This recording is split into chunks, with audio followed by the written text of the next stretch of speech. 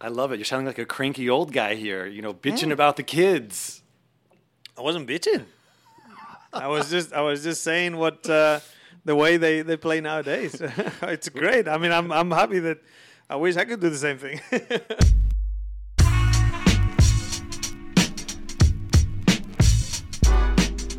Hello, this is Alan Shipnuck, back for another podcast for The Knockdown. I'm delighted to have Sergio Garcia here. Sergio, thanks for making the time. Pleasure. So, all right, we got to get right to it. Last fall in Golf Magazine, I wrote a column saying, it was a cheeky obituary for the Ryder Cup, saying that the U.S. was going to dominate for so long, it would go back to the days when no one cared about the Ryder Cup. You had a nice little comeback on Twitter, so let's just address the elephant in the room here.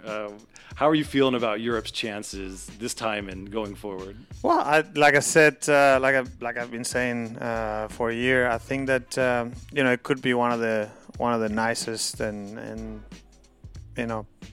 best Ryder Cups ever. I think that the quality of the players on both sides of the Atlantic are really good. Obviously, you got Tiger that is playing well. He's most likely going to be in the team, and it's going to be a good mix and match throughout the week, and hopefully it'll be a great show like it always is, and people will definitely enjoy it. Okay, that was a diplomatic answer, but to my larger point that the U.S. has all these great young players, and the core of the European squad, which you've been part of for a long time, Heinrich and Ian Poulter and Rosie, yourself. I mean, you guys, you're all pushing 40 or beyond. Oh, yeah, some of us are over 40. Considerably older. Not me, but but you're getting close. Yeah, but also, I mean, I think it's on this kind of team events, it's good to have a mix of both. And I think we also have some really good young players, like Tyrrell Hatton, great qualities. Obviously, Tommy Fleetwood, even guys like Matthew Fitzpatrick or Torbjorn Olesen.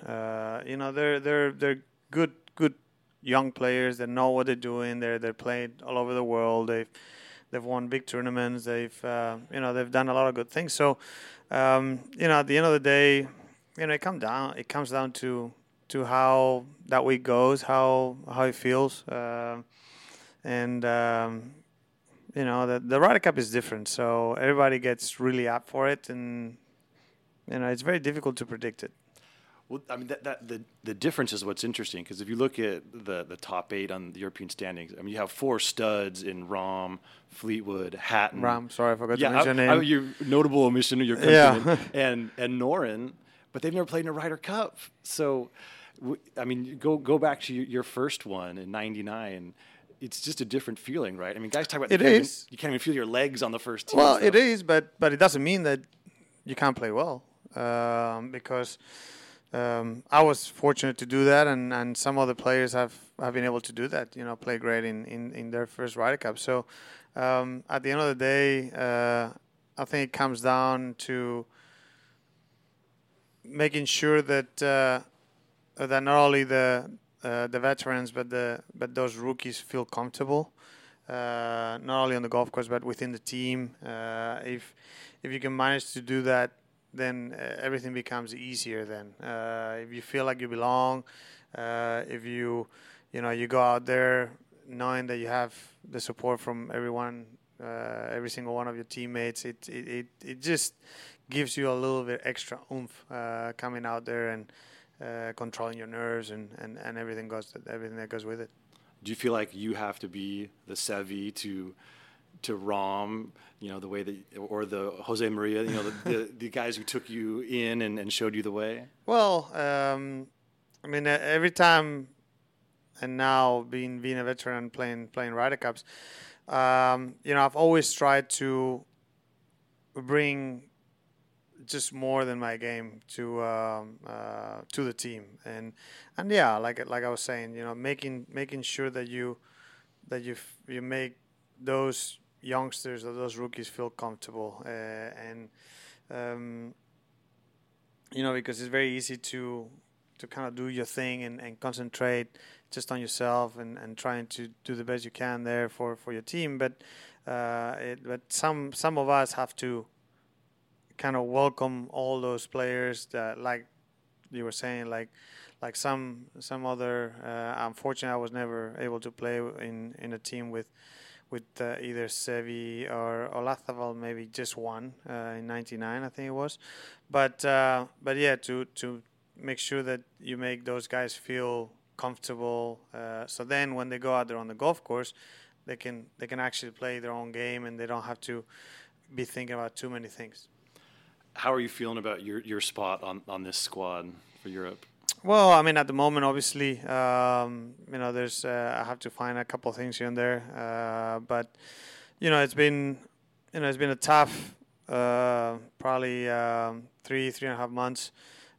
Before that, I started really, really well the year. I was really comfortable. Obviously, there's been some changes that you have to get used to, and lost a little bit of confidence in there. But I'm working hard. I'm trying hard, and I'm trying to do everything I can to get my game in the best shape possible. To obviously, if Thomas considers it, to be a part of the team and help out in any way I can. But there's still probably another month or so until everything is said and done. So we'll see. How subtle is the communication between you and the captain? Do you feel like you have to make a little sales pitch, like, "Hey, I'm close. I'm hitting it great. I'm almost there," or do you don't worry about it and you just play golf? No, I mean I've talked to Thomas and he has talked to me obviously throughout the last couple of months, and he knows. Obviously, he knows what I bring to the team as a player, but he knows what I bring to the team as a person myself, and I think he appreciates that, and it's just a matter of seeing if what he sees and what he thinks that I bring to the team is good enough. I'm sure that he doesn't need me to be, obviously he'd love me to be 100% on my game, on flying, going in flying colors or however you say it, but he knows that even if my game is not, 100%, I can bring other things to my teammates that might help the team overall. How much can emotion and the adrenaline of the Ryder Cup just cure whatever's missing in a player's game? It definitely can. There's no doubt about that. And if you're a big supporter and a big believer, and you love the Ryder Cup, kind of like I do, and some other guys do, it definitely can do that. It can do that to yourself, and obviously playing in Europe also it makes it a little bit easier, and for those rookies too, like we were talking earlier. So it is important. I've always said everybody loves how much I love the Ryder Cup, and we'll see what happens. If he called and said, "Sergio, I love everything you bring to the team. I want you to be an assistant captain," would you accept? Probably not.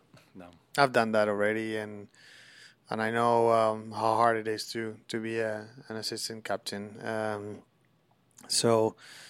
No, probably not as that. I mean, it's Phil's in a similar situation as he's struggled a little bit this summer. There's been some talk. Everyone loves him in the team room, and we have to have him in the team room no matter what. But I think it's a big ask for a player. Yeah, I mean, it depends. I mean, at the moment, I don't want to think about that because I want to be a part of the team as a player.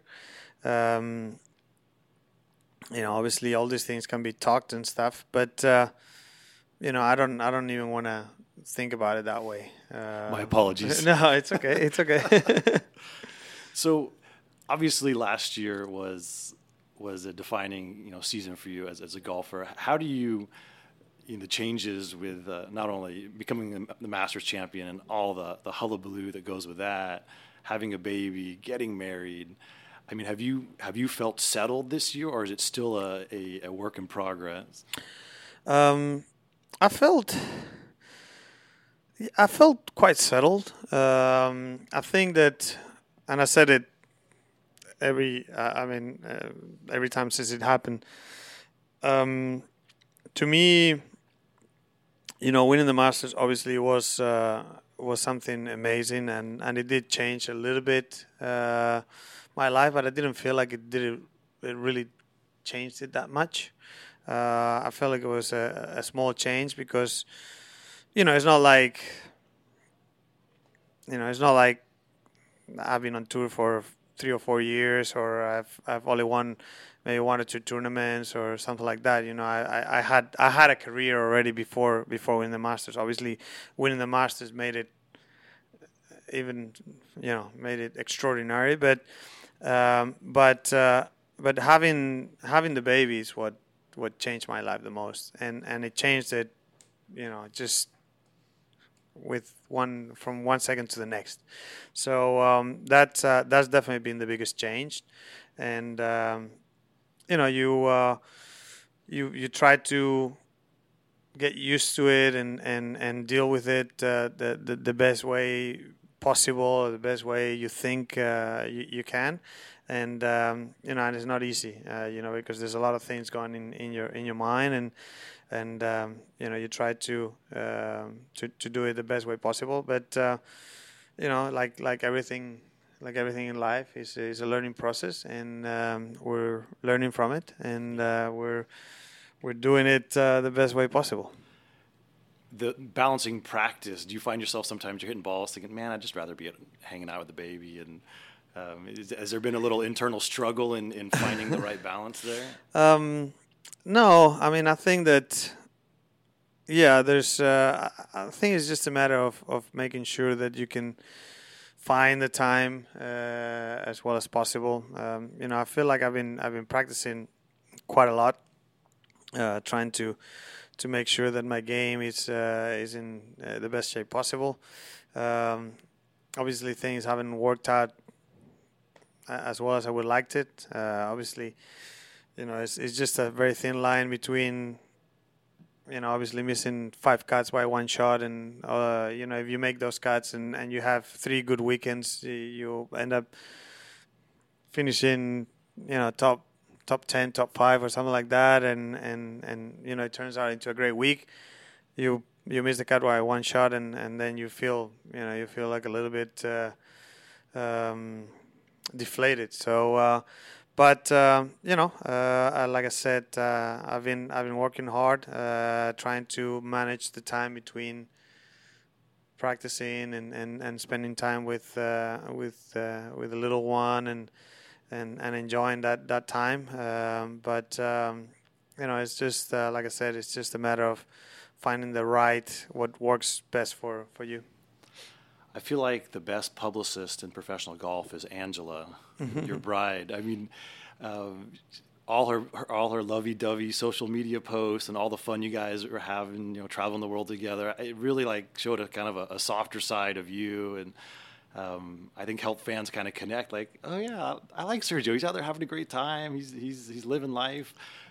Not that it was any kind of orchestrated campaign. It was very natural, and that's why people responded to it. But have you been comfortable as your life has been made so public, with Angela and now as a family?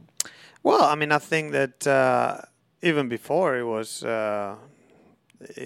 also quite public. I think that I've always tried to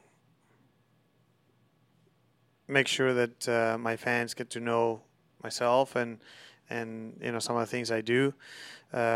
Obviously, Angela has been a little bit more open on that aspect, but we've enjoyed it. But at the same time, you gotta realize that a lot of those things, sometimes you're in a tournament, and it's things that you do for the tournament and stuff, and they seem like they might be just fun and stuff like that, which they are fun, but it's also a little bit of work.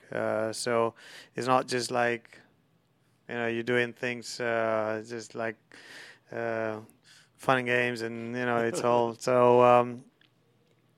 But it's been fun.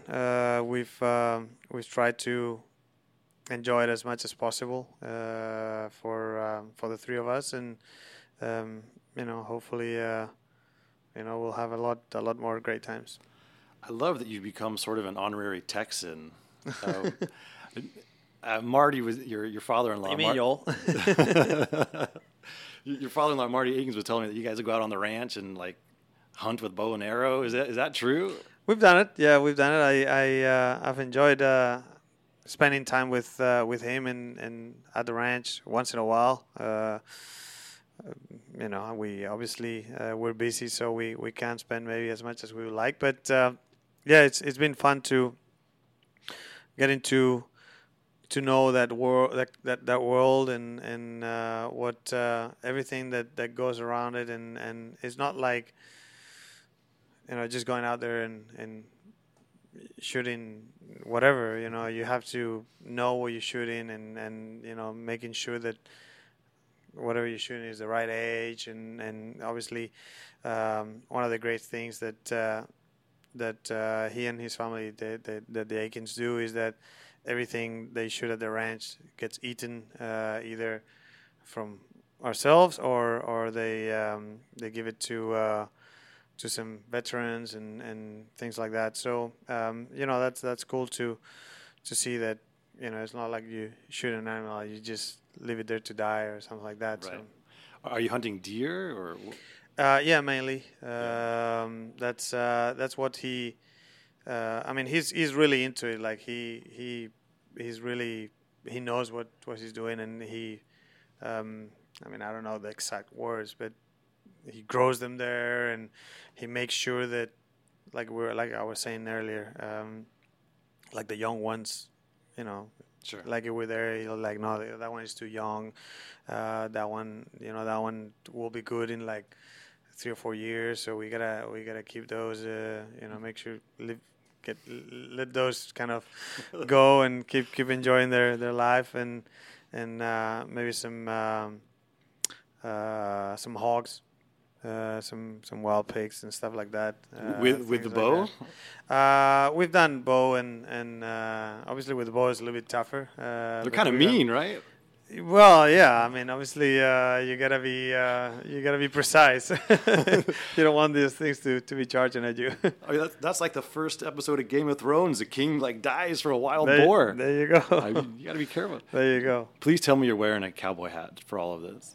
I don't know. We wear a hat. But does Adidas make cowboy hats yet?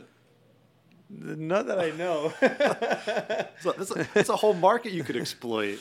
Yeah, I'm sure they could, but I think there's a lot of brands already there of cowboy hats that they had to fight themselves around. So do you help dress the deer or the pig as far as getting there with a knife and doing all the dirty stuff? No, I don't know how to do that. No, and it's not easy.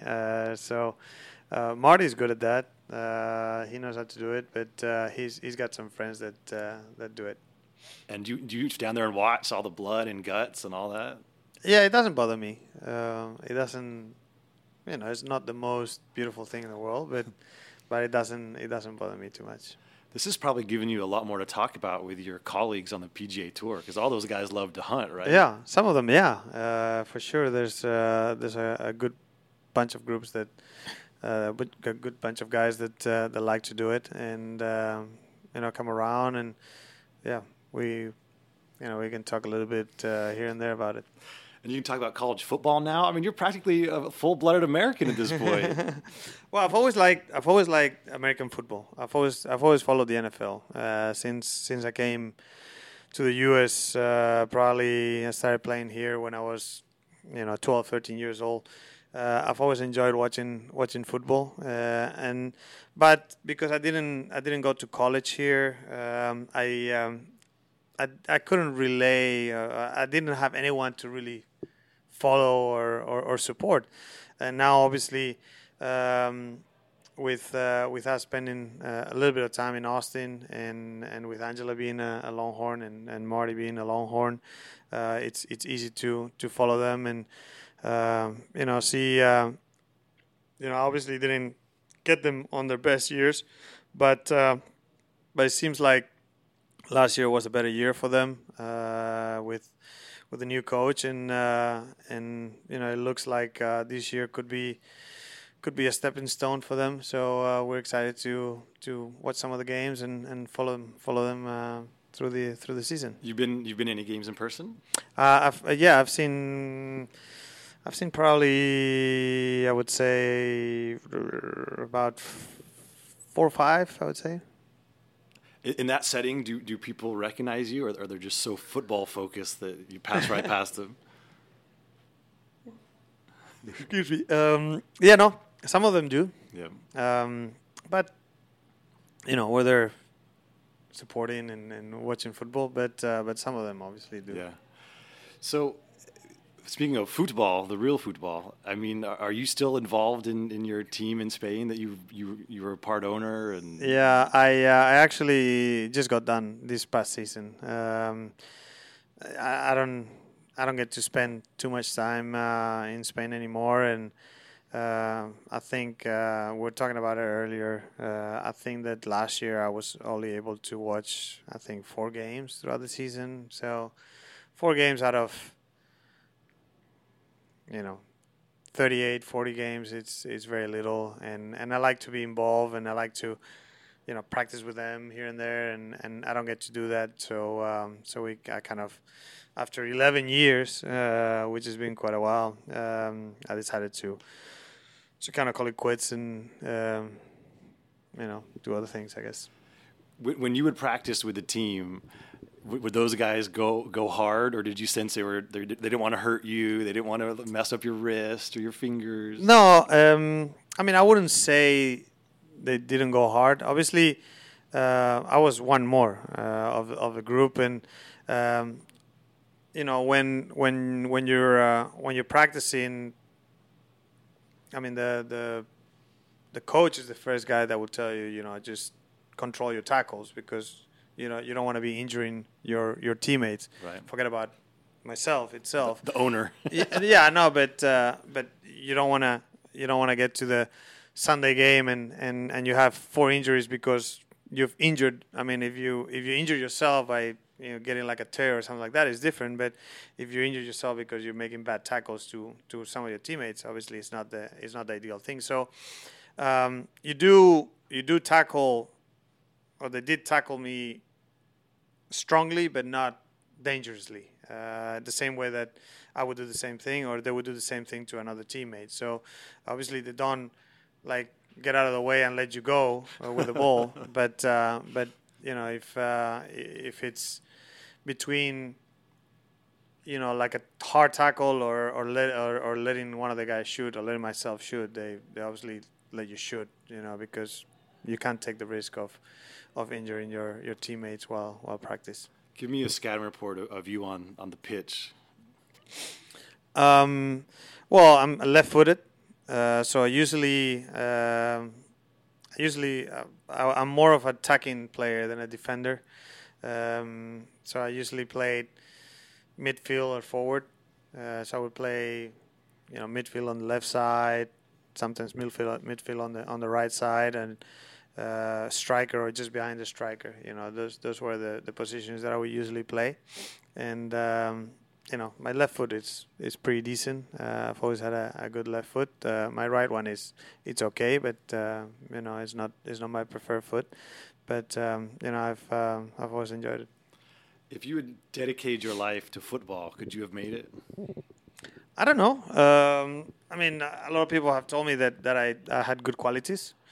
You never know, because football in Spain, it's so big, and there's so many kids that played and that tried to get into like the big teams and stuff like that. So it's not easy to say, oh, what if I been able to be as good a football player as I was a golfer? Difficult to say. I would probably say no, because I don't know if I would have ever been number 2 on the world in football. But but people that I've played with and everything, they say that I had good qualities. You know, I had good speed. My left foot was good. I could put good crossings in. I could put good shots into goal. So you know, but you have to have a couple of really good breaks getting into big teams as a youngster, so you kind of build yourself up, and then you have chances of you know, becoming a great footballer, playing for like a Barcelona, Real Madrid, or Chelsea, or one of those big teams.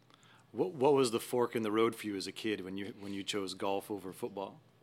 Well, it was easy. My dad, obviously, it's a professional golfer, and I was playing football, but I was always on the golf course and on the range, on the putting green, and I always showed like I had good skill for golf. I started playing tournaments at a young age, golf, and I was doing well. So I never really got into like a football team as a youngster. Play with my friends and stuff like that, but I never really got into a football team that I could test myself into. You know, into other ages and stuff, and see if I was good enough to do it. So you know, you never know, but I never really got into that kind of path. Yeah.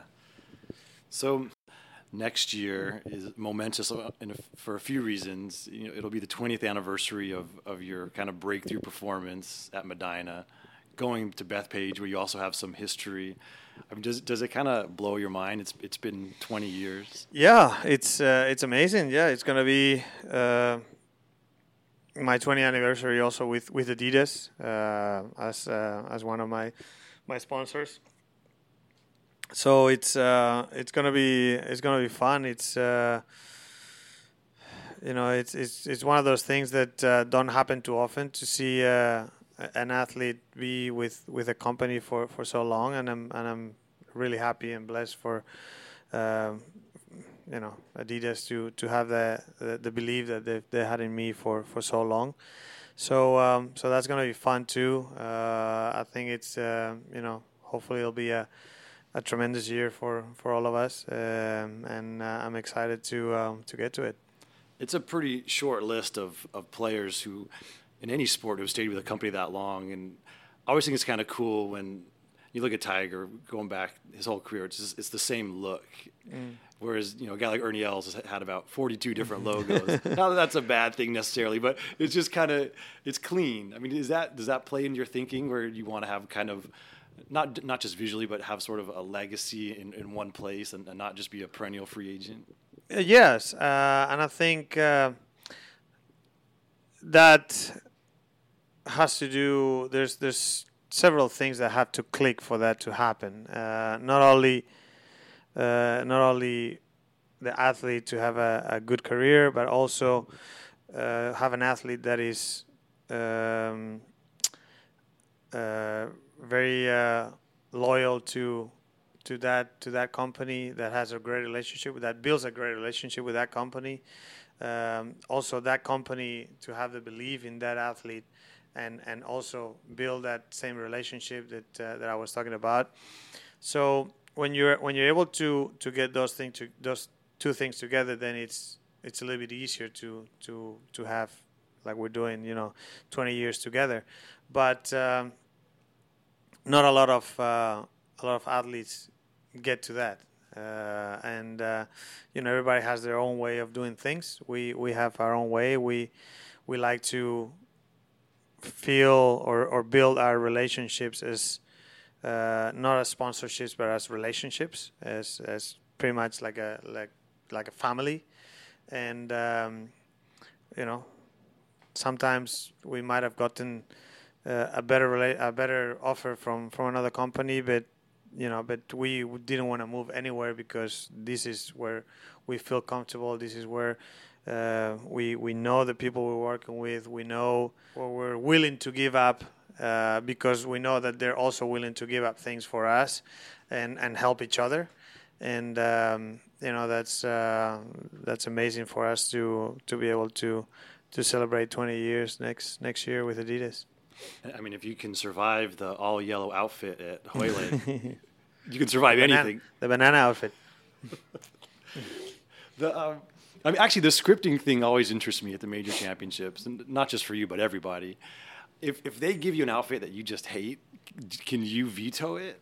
No, well, the thing is, we obviously talk about it before the year starts, and we have ideas, and they come to us and they say, okay, these are the colors and the shirts that we want you to wear. Do you like them? And then they give us the options with the pants and stuff. So we work on them. On that particular outfit, it was funny because I remember that year and I think it was the year before.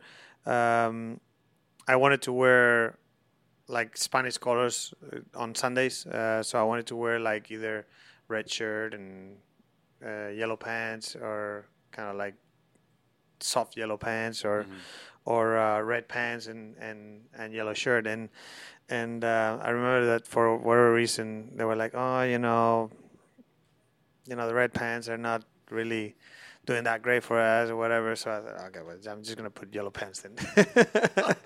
It was your call. On that, yes. Usually the important thing for Adidas. I mean, I can talk for Adidas because that's the company that I've worked with these 20 years. It's the shirt is the most important thing. That's really what they shoot for. Obviously, we try to match the pants as well as possible, so that the whole outfit looks great. But the most important piece is the shirt. You played with Tiger that day, right? Yes, correct. Yeah. Did he say anything about the outfit? No. Has he ever gone back? No. I think we all have, some people might think that black and red doesn't look good. And some people might think that yellow and yellow look good. And some other people think that it doesn't. So, like I've always said, there's nothing written about likes and dislikes, so some people like it, some people don't, and it's okay. Well said. Diplomatic. So, I mean, what's your take on Tiger? You saw him in his peak, and now he's just coming off an electric performance here at Bellerive. And are you amazed that he's been able to claw his way back from all the injuries and all the problems? Yeah, I think that it's nice to see that he's been able to recover from that, because I want to say he spent about 4 or 5 years where, I mean, he couldn't even play 4 or 5 tournaments a year. So the most important thing, first of all, was so that his back was healthy, and then, like he always said, once that's cured, then you can start preparing a little bit better, practicing a little bit more. Then when you're on the course, if you're feeling okay, then you can be a little bit more confident of what you're doing. You don't have to be thinking about your back the whole time, or is it gonna blow off? When I hit the shot or whatever. So obviously we all know that the qualities that he's always had. And as you can see, well, he's been playing well this year. He hasn't won yet, but he's been close a few times. But at the same time, I think that nowadays there's a lot more guys out there that can play, and that they're not like if he's up there, they're not like afraid of right. beating him, So like you saw Brooks, I mean, Tiger was charging and he just kept hitting great shot after great shot after great shot. So I think that that also makes it a little bit harder, not only for Tiger to win, but for everyone else. The young kids out there these days, they don't really have many fears. They just tee it up and hit it as hard as they can. And, if they have the week where the game is good, then they're unbelievable. If they have the week where the game is not good, then whatever, they miss the cut and walk on to go to the next one. It's a little bit of a different way of thinking that maybe when I came out on tour and you obviously wanted to play really well, but you wanted to be consistent and be there as much as possible and maybe kind of work your way around the courses a bit more. Now it's a lot of the kids, they just tee it up as high as they can and they hit it as hard as they can, and they're not afraid of hitting in the trees or a lot of the courses we play nowadays too. They're a lot open. They're a lot more open than they used to, like the old style we used to play, where if you miss the fairways and stuff, you were really getting punished. Now a lot of the times you miss the fairway by 30 yards and you have an open shot to the green. So and if you're hitting a wedge or something, it doesn't make that big of a difference. I love it. You're sounding like a cranky old guy here, bitching about the kids. I wasn't bitching. I was just saying what the way they play nowadays. It's great. I mean, I'm happy that I wish I could do the same thing. But does it offend you slightly that a little bit of the art has been lost? I mean, you're always the guy who could shape the ball so beautifully, and I remember watching you at Colonial a few times and just bending it around those dog legs, and it was thrilling to watch. Now guys don't bend it; they just hit it over the trees. Yeah, I mean, it definitely. I think the finesse of the game is definitely gone away a little bit. I mean, there's still touch and everything that you require with your wedges and chipping and stuff, and chipping and putting.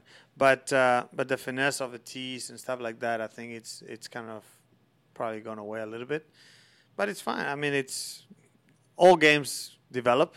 Not only the game of golf, but soccer, football, tennis, everything is developed and that's the way it is. And at the end of the day, it's whatever helps amateur golf the best, and because that's what we need. We need as many players as possible, so the game can stay healthy. It's interesting though, because people talk like if professional basketball. You say, well, now there's point guards who are 6'11", and the game has changed. But the defenders have also gotten bigger and stronger, so they kind of hold things in check. Whereas the golf courses have not really been able to defend themselves. They can't quite keep up with the onslaught of these modern day athletes who are optimized through TrackMan and nutritionists and trainers. So to me, it's not really a fair fight. The players have gotten so much longer and stronger, and the golf courses kind of have mostly remained the same. So that's my critique, is that it's not as much fun to watch a guy hit a wedge into every par four as it is to watch him hit a long iron. It just takes more skill, and it takes more shape, and it takes more trajectory, and that's where I think some of the game has suffered a little bit. It's not as interesting to watch. Well, I think the problem too is that I think some of the golf course design is gone away from what always worked and what still does. And if you come to realize, obviously golf depends a lot. We play outside, so we depend a lot on the weather. So obviously, if the weather is good and the course gets firm, the tournament it's harder. It's as simple as that. It plays tougher. But at the same time, if you come to realize, no matter what the weather is, like, usually the toughest courses we play are, unless you put 3-foot rough like an inch from the fairway, it's all style traditional courses with small greens, maybe not the longest courses in the world, but dog legs, tree line courses with really small targets. Because then, I've always said it, it's, if you play, for example, one of my favorite courses, Valderrama, always plays hard, and it's 6,900 yards. But the greens are, they're like a dime. Yeah. So if you hit a good shot, you're going to have a birdie putt because the greens are small.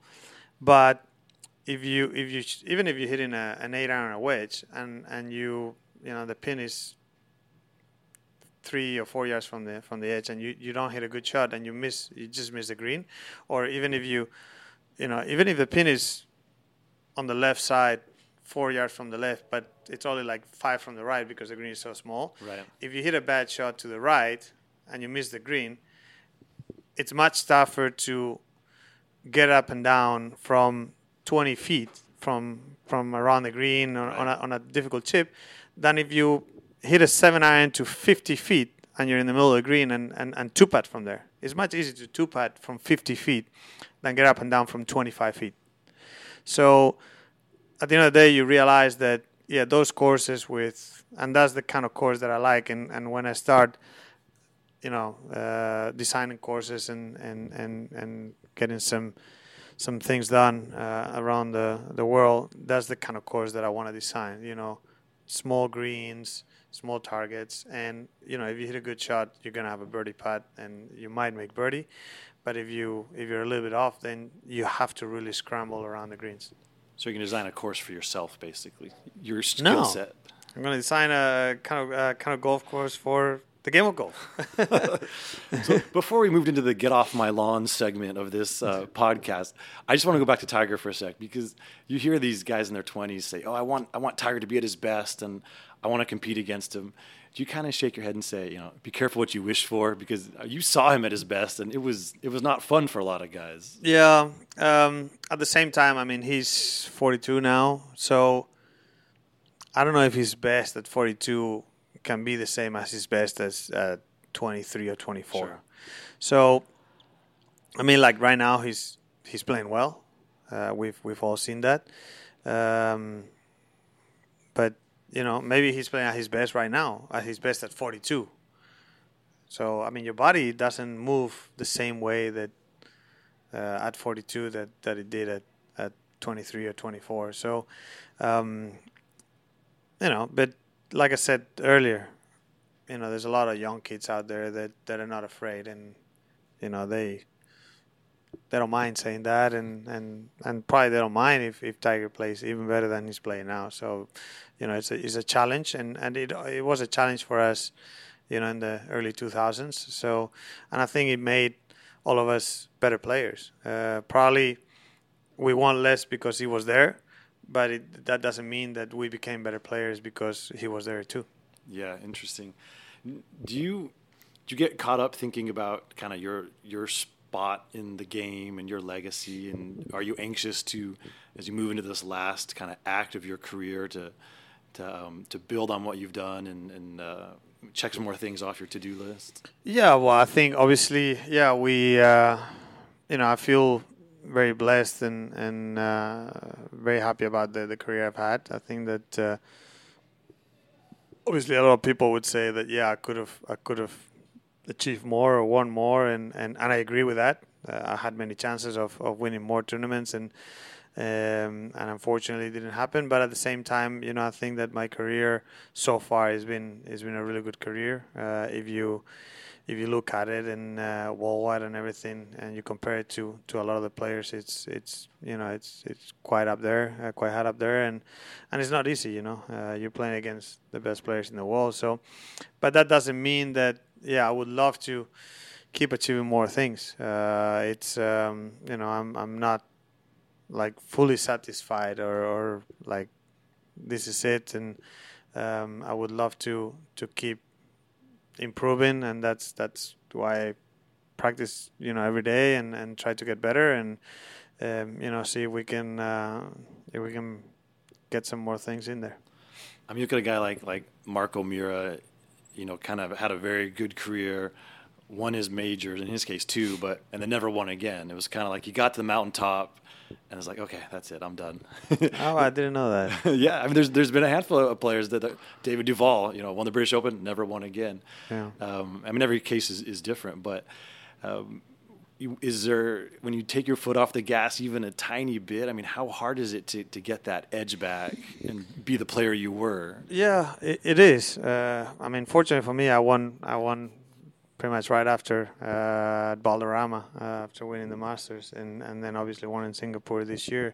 But but sometimes I can see how you know, some players might, you know, get that big win or those couple big wins, and then kind of breathe out and kind of exhale and say, you know, that's. And the problem nowadays is that if you do that, there's so many guys coming out that they just storm by you. So if you kind of take too much of a breather, then all of a sudden you realize that, you know, 20 guys have gone in front of you, and it's like, Eesh, what happened over here? So you gotta be careful. But like I said, you know, as you get older, it becomes a little bit tougher for you, physically and mentally and everything. I guess that's the beautiful thing about the Champions Tour, that then you turn 50 and then you're a youngster again. Are you going to play the Champions Tour? Well, I mean, we'll see how I feel. We'll see how I am physically, obviously, and mentally, how much, you know, I'm willing to keep competing and playing. I mean, I've always loved competing, but I don't know if by the time I get to that age, or maybe, I don't know, it'll be 45 when I'm 45 or something. Mm-hmm. We'll see if you know, if I'm willing to go through all of that, or maybe I found something else to do that really fulfills me, and I don't need to keep competing as much. I can't believe we're talking about you on the Champions Tour. That's crazy. Well, so what would you find that would fulfill hypotheticals. You? Hypothetical.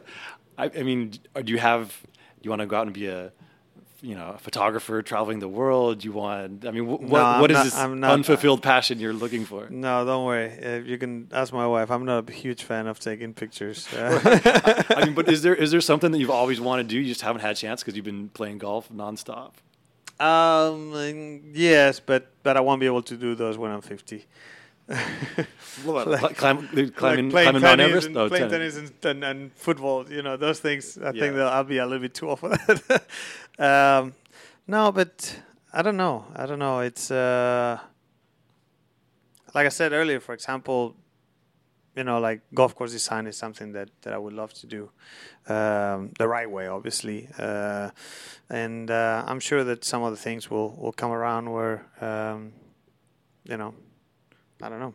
Like I like playing, for example, I like playing Texas Hold'em tournaments, like poker tournaments, and maybe I'll play a little bit more of that, you know, because you don't need to be young to play those things. So, you know, it's just those couple fun things to do. Do you have? I mean, what's your poker nickname? They call you? I don't have a nickname. We're going to work on that. There you go. All right, Sergio. Well, thank you for your time. This was great fun. We're looking forward to seeing you in Paris. Thank you. I think it's going to happen. Yeah, it'll be nice. That'll be nice. On that. So anyway, all right, this is Alan Shipnuck signing off for another podcast of Knockdown. And Sergio, best of luck. Thank you. Okay. Thanks for listening. Bye.